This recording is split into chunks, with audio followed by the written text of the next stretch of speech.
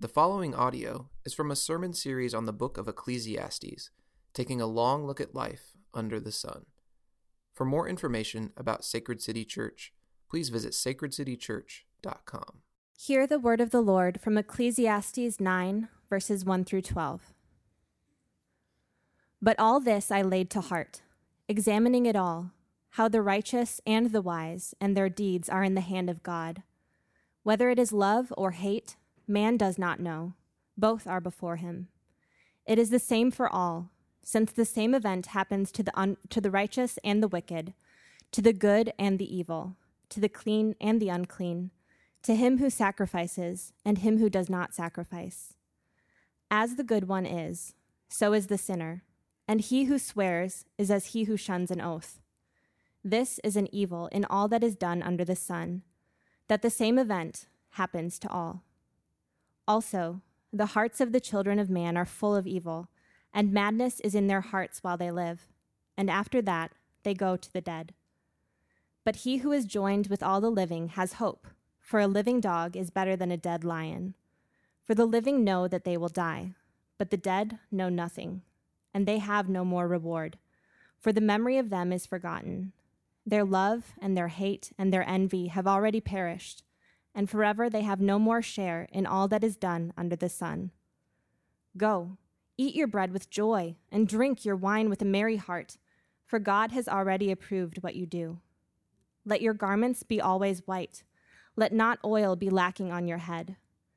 Enjoy life with the wife whom you love, all the days of your vain life that he has given you under the sun, because that is your portion in life and in your toil at which you toil under the sun. Whatever your hand finds to do, do it with your might, for there is no work or thought or knowledge or wisdom in Sheol, to which you are going. Again, I saw that under the sun the race is not to the swift, nor the battle to the strong, nor bread to the wise, nor riches to the intelligent, nor favor to those with knowledge. But time and chance happen to them all, for man does not know his time. Like fish that are taken in an evil net, and like birds that are caught in a snare, so the children of man are snared at an evil time, when it suddenly falls upon them. This is the word of the Lord. So at Sacred City Church, we believe the best way to preach, period, is going verse by verse through books of the Bible, to literally sit down for months at a time and study one book of the Bible and study it verse by verse. And we've been doing that for the past 3 months or so in the book of Ecclesiastes to get you caught up really fast, because we've had other stuff in our sermon, in our time this morning, and so I know my sermon time is short, so I got to get going. Here's what's going on. Solomon, the son of David, is writing this book of wisdom, and he's writing it about life under the sun. And Solomon is a philosopher extraordinaire. And so he's really looking at life without heaven in mind, technically. What does life look like under the sun? And he's going through it, and he's an old guy looking back over his life, and he's trying to teach us how to live life well. And so that's why we're in the book of Ecclesiastes, and that's where we're going this morning. We're in chapter 9, so if you open up your Bible, Ecclesiastes chapter 9, you can follow along.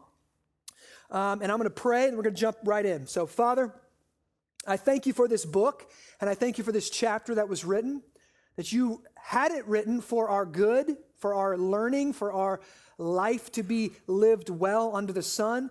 And I pray that you would help us understand it this morning and apply it to our life and see our life in a new way, maybe. I pray that as the preacher, you would think through my mind and you would speak through my vocal cords, that people would hear all of you and none of me this morning, that you would really enable us to learn and grow from you this morning. In Jesus' name we pray. Amen. Well, we all live life on a rising scale of difficulty. We start out in the wombs of our mothers where everything is provided for us, nothing is asked for us, and every single one of our kicks are rejoiced in. We move on learning to crawl, to walk, to talk. We fall down, we bump our knees, right? We climb trees, we pick up a sport, we learn to read, we learn to write. Things get more difficult as we move on. Our parents set rules. Listen to your mother. Don't hit your brother. Be kind to your sisters. Work hard in school. Do your best at everything you do. As we grow, we start to get challenged by coaches and teachers and mentors. You can do better. You can work harder. You can expect more of yourself. And as we trust them, we learn that they are right. And our ability to handle ourselves and achieve things rises. We compete. We win some, we lose some. We learn that life goes on. We win trophies and earn medals and contribute to the team. We get graded on our efforts in school.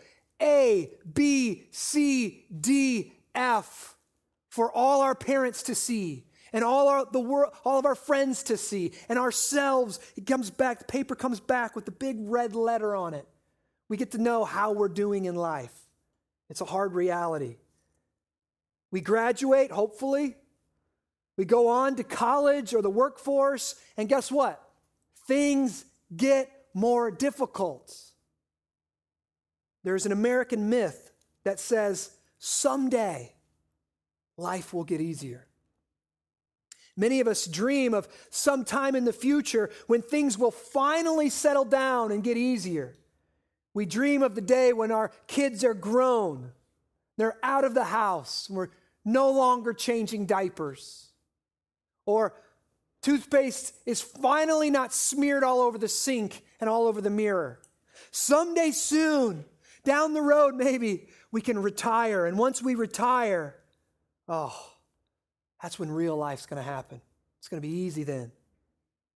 The reality is, if you take a long look at life, a true and honest look like Solomon does, the reality is life just gets more and more and more difficult. We live life on a rising scale of difficulty. When the kids move out and retirement comes, you will have another difficult season to walk through. Quite possibly your most difficult season yet. You're distracted by the kids now. You're distracted by their career ambition right now. It's been said that there's 3 stages to the human life. You got 0 to 20.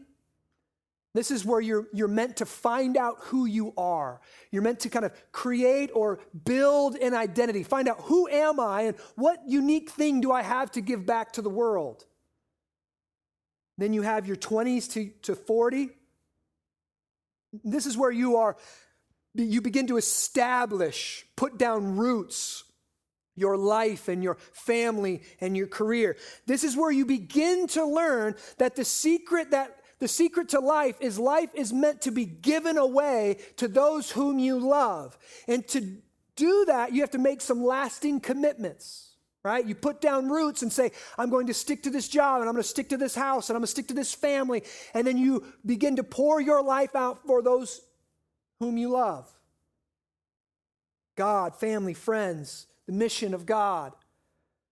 And then you have this 3rd stage of life, which is kind of 40 and beyond.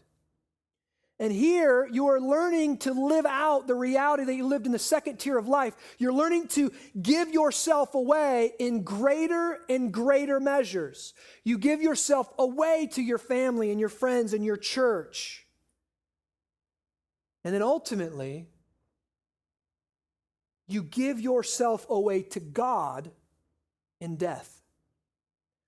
And dying well has got to be the most difficult experience we will ever experience in life. And that's why today's sermon is so important. And this text from Solomon might legitimately change your life forever. I can honestly say that it's changed me. When you look at this text this morning, we're not going to cover the whole thing. Again, if you're here a few weeks back, you'd know this, but let me cover it really quick. If you are a Hebrew poet or a Hebrew scholar, you would notice that our text today has a chiastic structure. That means it goes A, B, A, and B is the point. All right? This is an ancient literary technique used to help readers see and understand the point the author's trying to make. So the point of the passage or the lesson is in the middle of the section with the supporting proofs before and after it. Okay? So this morning, Solomon is giving us a death sandwich. Okay? But death is not the point, all right? Think of death as the bread and how to live within the reality of death as the meat of the sandwich, as the point of the passage. Solomon wants us to know how to live life well in the valley of the shadow of death. Given the reality that all of us are going to die, the good, the bad, the holy, the unholy, the Christian, the non-Christian, how should we live in the here and now? And what we're going to see is going to be shocking for many of us. I don't say that lightly. I think if I took a poll this morning and I asked you, being mindful of death, how should we live our life? A large majority of us would say something really spiritual, something deeply religious. If you knew what you were going, if you knew you were going to die tomorrow, what would you do? I'd probably pray all night. Probably read my Bible a lot. Probably go to church. Probably call the pastor. Why? You often hear this. Someone gets diagnosed with cancer. They say something like, I realize that most of the stuff in my life isn't really that important. I would focus more on my spiritual life and less on my physical life. Would you be surprised to learn that this is not the teaching of Christianity? God created the angels to be spiritual.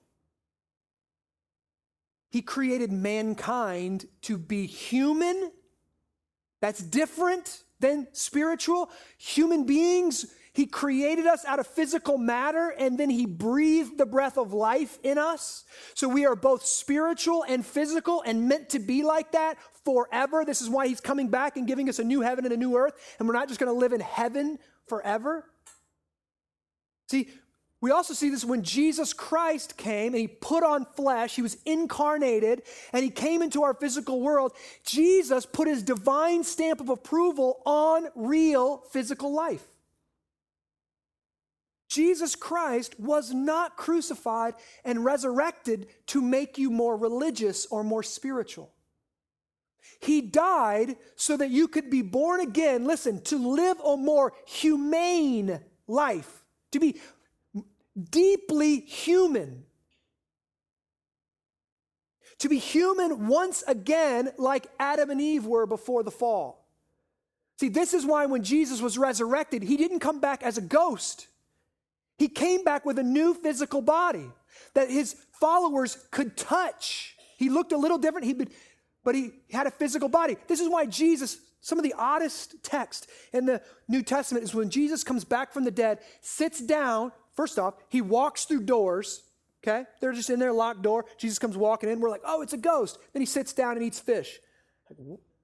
I don't understand this. It's a new created body. It's a new realm of physicality. But He's putting His divine stamp of approval on physical things. See, too many people over-spiritualize their life. And in essence, what they're doing is they're trying to live their life more spiritual than Jesus Himself. I have this quote from C.S. Lewis. I have a lot of quotes today because the topic needs, you might just think it's my opinion, so I've had to get a lot of guys to back me up, okay? Here we go. C.S. Lewis.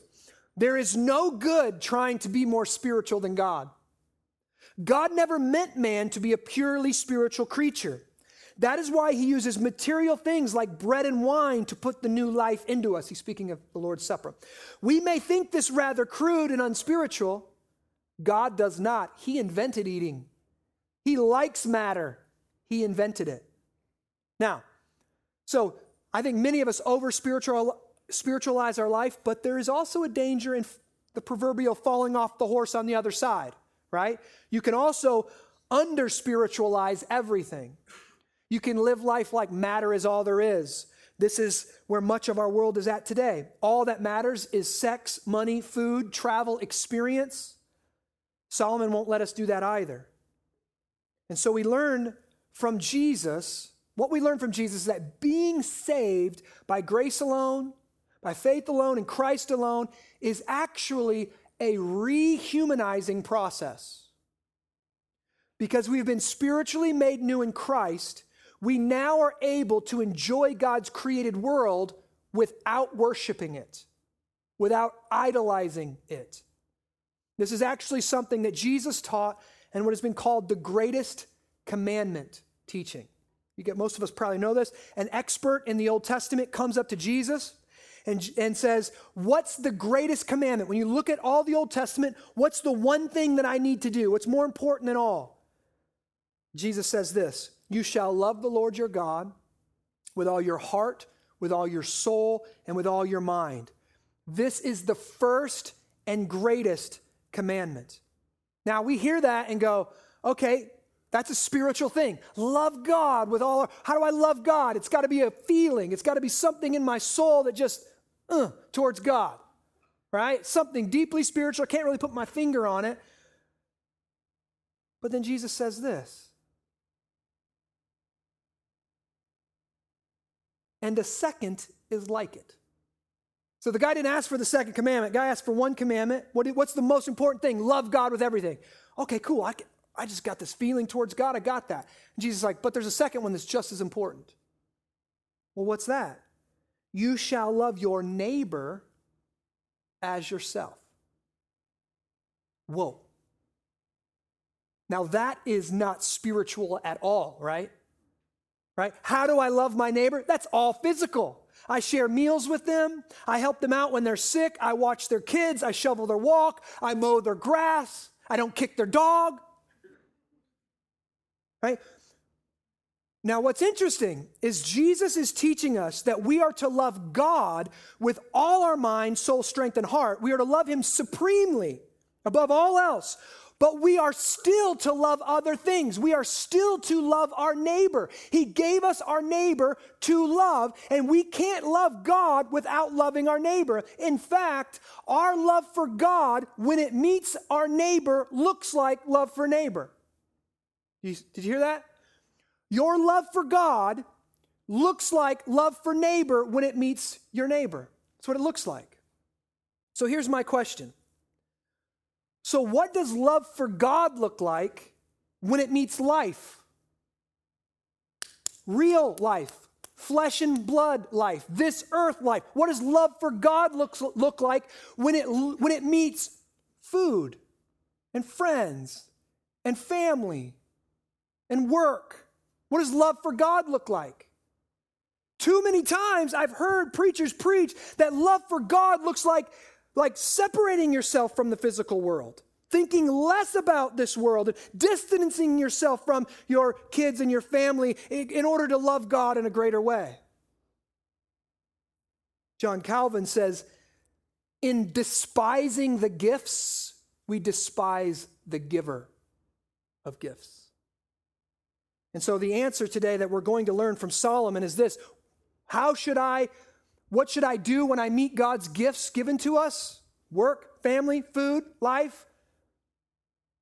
We should have a deliberate enjoyment in those gifts. We should have a purposeful merriment in those gifts. We should have a determined delight in those gifts.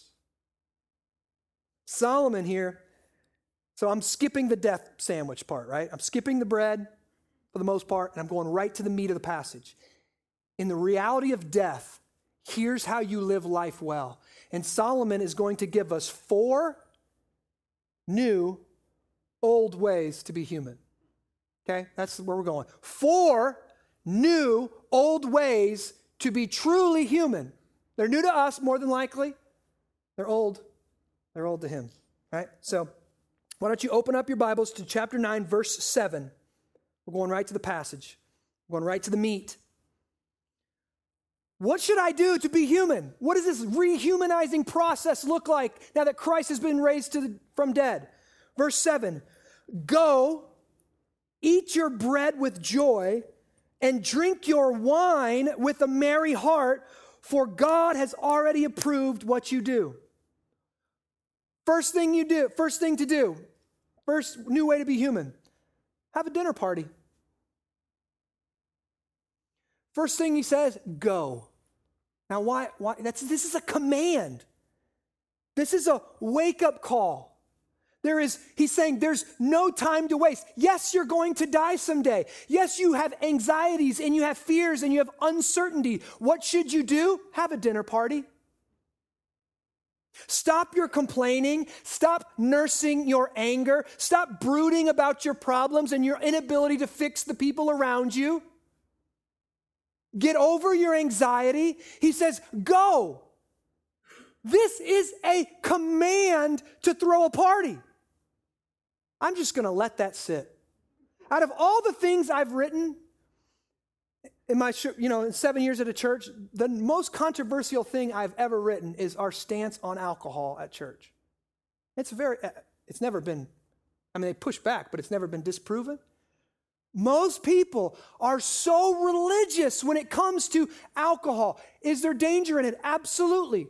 Is there danger in food? Absolutely. Have you stopped eating? You can answer that. No, you haven't, right? God is commanding us, one of the things he's given us in the reality of a dark and depraved world, that's a lot of difficulty going on. One of the things he's given us, a gift of being human, is dinner parties. He says, go throw a party. Now listen, not some kind of, you can fall off the horse either way, not some kind of drunken, gluttonous affair, rather a God-centered meal with good food and good wine and a merry heart. It means it's lighthearted and jovial. He commands us to enjoy it. Go eat your bread with what? Joy. Enjoy, drink your wine with what? A merry heart. It's fun. People are having a good time. So many churches, good night. They think it's a sin to have a good time.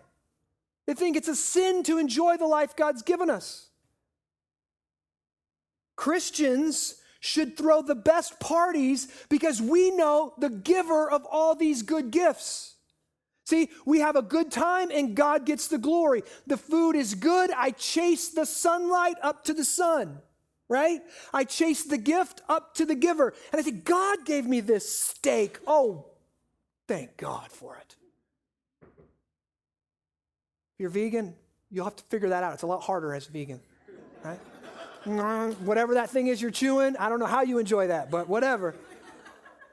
Figure it out. Listen what St. Augustine says, okay? He loves thee too little, there we go, who enjoys not thy gifts, which thou hast given to enlarge our minds and expand our hearts and enrich our souls and increase our strength, that we might love thee fully and supremely and expansively forever. He's telling us that God has given us good gifts so that we could enjoy those gifts and worship God through it. So we're enjoying God by enjoying his gifts. Is this what you do when you sit down at the dinner table? You thank God for the good gifts he's given you and the good friends and the family around the dinner table. You say, God, you gave us my taste buds. Thank you for that. You gave me this good drink that's in my cup. You gave us this good food that's on our plate.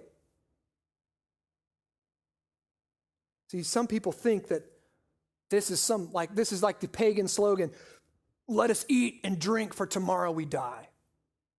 It's not like that at all. See, that slogan is shallow and selfish. The philosopher Solomon, his advice is much more profound. Look what he says in verse 7. Go eat your bread with enjoyment and drink your wine with a merry heart, because God has long ago already approved of what you do. In other words, God not only created human beings with the need for food, but he provided food with great variety for their enjoyment. He meant for us to enjoy food. He meant for us to enjoy wine, strong drink, whatever it is. Psalm 104:15 says this, the Lord gives wine to gladden the human heart. Is that not just like a mic drop on this discussion? For me, it is. The Lord gives wine to gladden the human heart. Can you abuse it? Absolutely. If you abuse it, should you avoid it? Absolutely. But you don't despise the gift. By despising the gift, you despise the giver of that gift. He says he gave us oil to make the face shine, bread to strengthen the human heart. So if we enjoy our meals, God approves. Have people over for dinner. It's a human thing. Long ago, God approved because he created us to enjoy our food and drink. And so God is pleased with us when we enjoy his provisions. When it's this text here, it says, so for God has already approved of what you do. There is a hint in the gospel here. There's a hint looking forward to the gospel. Pastor Ray Ortlund says of this verse, quote, how good do you have to be before you can allow yourself to enjoy the human life God designed for you? What kind of view of God do you have if you think he's in heaven going, I gave him those gifts, they better not like them? Really? You don't have to earn your humanness. God created it. God gave it. God approves of it already right now without you proving yourself worthy. This is why he gave good food to the just and the unjust. He gave it to all. He's a good Father. The whole point of our existence at all levels is God proving himself good and glorious. So first one, rehumanizing process. First step one, have some people over for dinner. Have some good food. Have some good drink. Secondly, let your garments be always white. Let not oil be lacking on your head. Now, that is not a command to only wear white, okay? We would look like a cult if you did that. Please don't do that, okay? Solomon is telling us it is not more spiritual to dress poorly or not wear makeup. He says, no, dress nice when you can, look clean. They wore white in this time because that reflected the sun. It was in the desert, so it was cooler for them. Even splash some of that moisturizer on your face every once in a while, right? Put the oil on your head. It's a good thing to enjoy God's gift of beauty, fashion, and creativity. Should we be modest? Of course. Should we use wisdom? Definitely. But ugly ain't holy, okay? It's just ugly. It's shocking how many people think. There's guys out there right now, saying that they're making their own clothes and this is somehow more holy. Not more holy. Your clothes are more holy, actually. It looks ridiculous. No. Solomon says, take care of yourself. Take care of yourself. Enjoy the life you've been given. Enjoy the gift of fashion, the gift of beauty. Do it. Number 3. Verse 9. Enjoy life. Oh. This should be Christianity 101. We should just circle this. Enjoy life. What does it mean to become a Christian? It doesn't mean now you get to wear your mean face all the time. Okay? Becoming a Christian doesn't mean now we know who everybody else is wrong and we're the right ones and so we point our fingers. No, Solomon says, enjoy life. We were down in the village of East Davenport a couple weeks ago for the big Criterium, guys with big pickets and saying God hates these people and God does all this. And it took a lot of the Spirit to restrain me. Enjoy life. I'm looking at these guys like, do you enjoy doing this? Is that enjoyable to you? Solomon says, enjoy life, keep going, with the wife whom you love. Step 3, get married and enjoy life with your spouse. Those two things are together. Get married and enjoy life with your spouse. The married with children idea of marriage is a garbage, worldly fiction.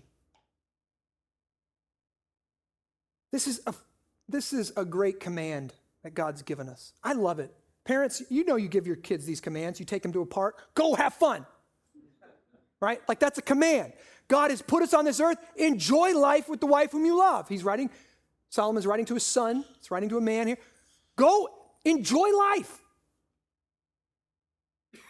Someone needs to tell people that these verses are in the Bible. Enjoy life with your spouse. Now, yes, it's real life. What is this? This isn't a death sandwich, remember? Right? Yes, real life is hard. It's hard work sometimes. Solomon isn't being sappy or sentimental. That's why he says, enjoy life with the wife whom you love all the days of your vain life that he has given you under the sun. What does that mean? Our life is, he's talking about vanity. Vanity, it's like a vapor. That's what it means. It's here today. It's gone tomorrow. It's short. It's monotonous. It's full of frustration. But it's also beautiful. It's also a gift. Marriage is a gift given to us. And we're meant to enjoy the wife that God has given us. Take her on a date. Combine step 1 and step 3. Efficiency, see? Take her on a date where you have to have buttons on your shirt, men, okay? The cutter has to stay in the bedroom, right?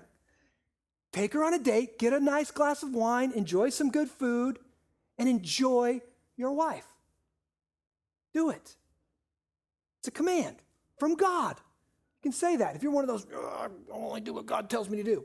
Go have fun. He's telling you to do it. For those of us who aren't married this morning, this is a call to community. It's a call to companionship. That friendship is a gift.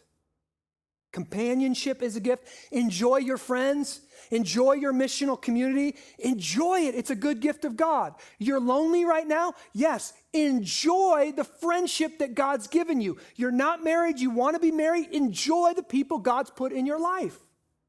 Enjoy it. Step 4.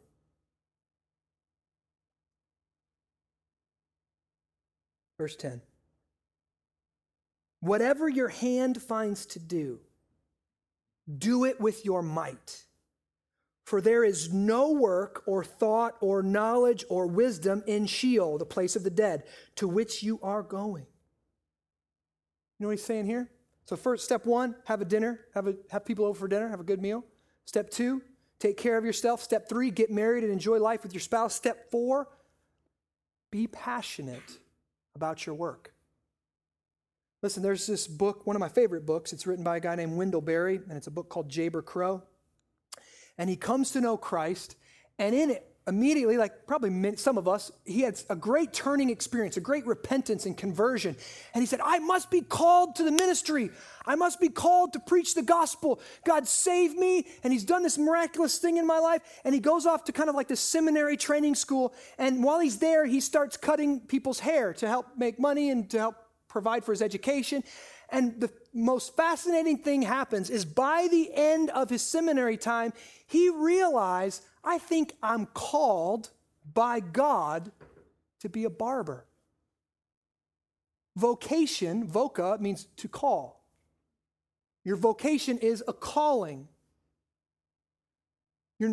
Now, all of us are called to make disciples. All of us are called to love God. All of us are called to serve in ministry in some way. My job is to equip the saints for the work of the ministry. Your job is to do ministry. But some of that ministry, much of that ministry might be done in a barber's chair, might be done on a workplace floor, not necessarily in the walls of a church building. And Solomon says, whatever your hand finds to do, do it with all your might. He's saying, whatever your hand finds to do. See, this is what hopefully 0 to 20 into our 30s, this is what we're meant to do. What does my hand find to do? What's good? What am I good at? And then we put in the work. It's said that it takes 10,000 hours invested into something to become an expert at it. See, that's what our 20s and 30s is all about. You find what your hand finds to do, you get after it, you put the time in. You find what you excel at and you throw yourself into it. See what kind of entrepreneur you can be. See what kind of songwriter you can be. See what kind of stay-at-home mom you can be. See, our world needs your creativity, your unique contribution to the world, now not driven by your selfish ambition, rather led by the Spirit of God for the glory of God. I got a long quote here. Robert Capon. Why do we marry? Why take friends and lovers? Why give ourselves to music, painting, chemistry, or cooking? Out of simple delight in the resonant goodness of creation, of course, but out of more than that too. Half of earth's gorgeousness lies hidden in the glimpsed city it longs to become. For all its rooted holiness, the world has no continuing city here. It is an outlandish place, a foreign home, a cession in via to a better version of itself. And it is our glory to see it so and thirst until Jerusalem comes home at last. We are given appetites. Look, not to consume the world and forget it, but to taste its goodness and hunger to make it great. See, if you know the story of God, He created everything really good. We broke it and we fell into sin and sin was cursed.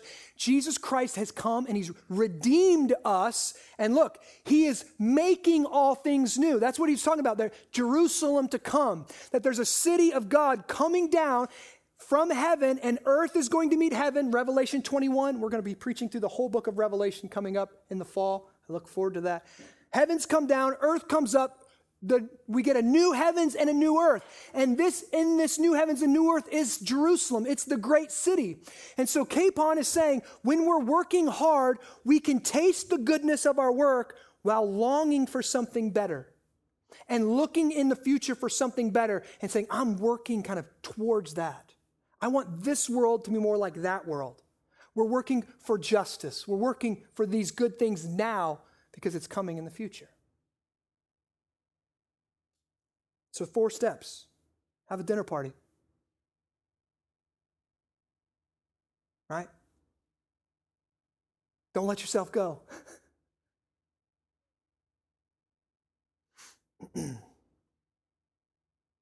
Enjoy life with your spouse. 4, be passionate about your work. Look at verse 11 and 12.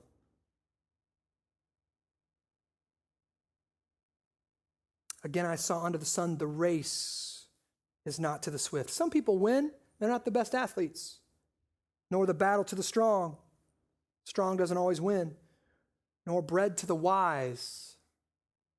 Nor riches to the intelligent. Nor favor to those with knowledge. But time and chance. This is what he's talking about, death. Death comes to us all. For man does not know his time. Like fish that are taken in an evil net, and like birds that are caught up in a snare, so the children of man are snared at an evil time when suddenly falls on them. Here's what Solomon's saying, and I'm closing. The record. Death is coming to us all.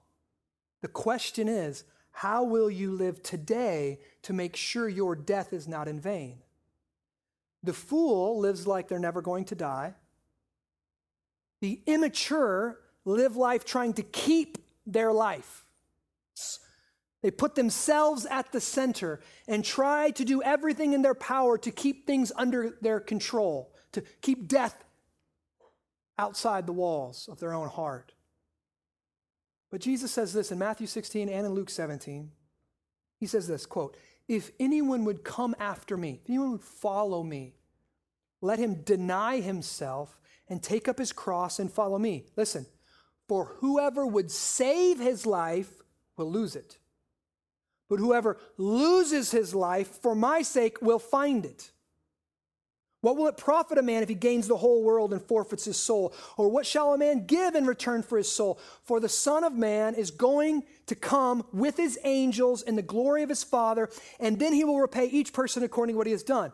What Jesus is saying here is that those who follow Christ give up trying to keep living life on their own terms,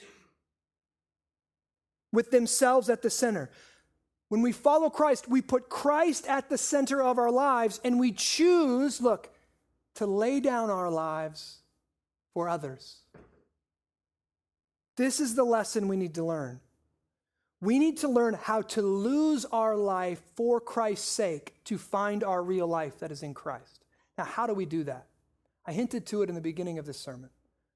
Your 30s and your 40s, this is a time where you're learning how to give yourself away, to lay your life down for your family, to lay your life down for your church, to lay your life down for God. I got this one last quote from Indy Wilson in his book, one of my favorite books of all time, called Death by Living. He says this: death is now. The choice is here. Lay your life down. Your heartbeats cannot be hoarded. Your reservoir of breaths is draining away. You have hands, blister them while you can. You have bones, make them strain. They can carry nothing in the grave. You have lungs, let them spill with laughter.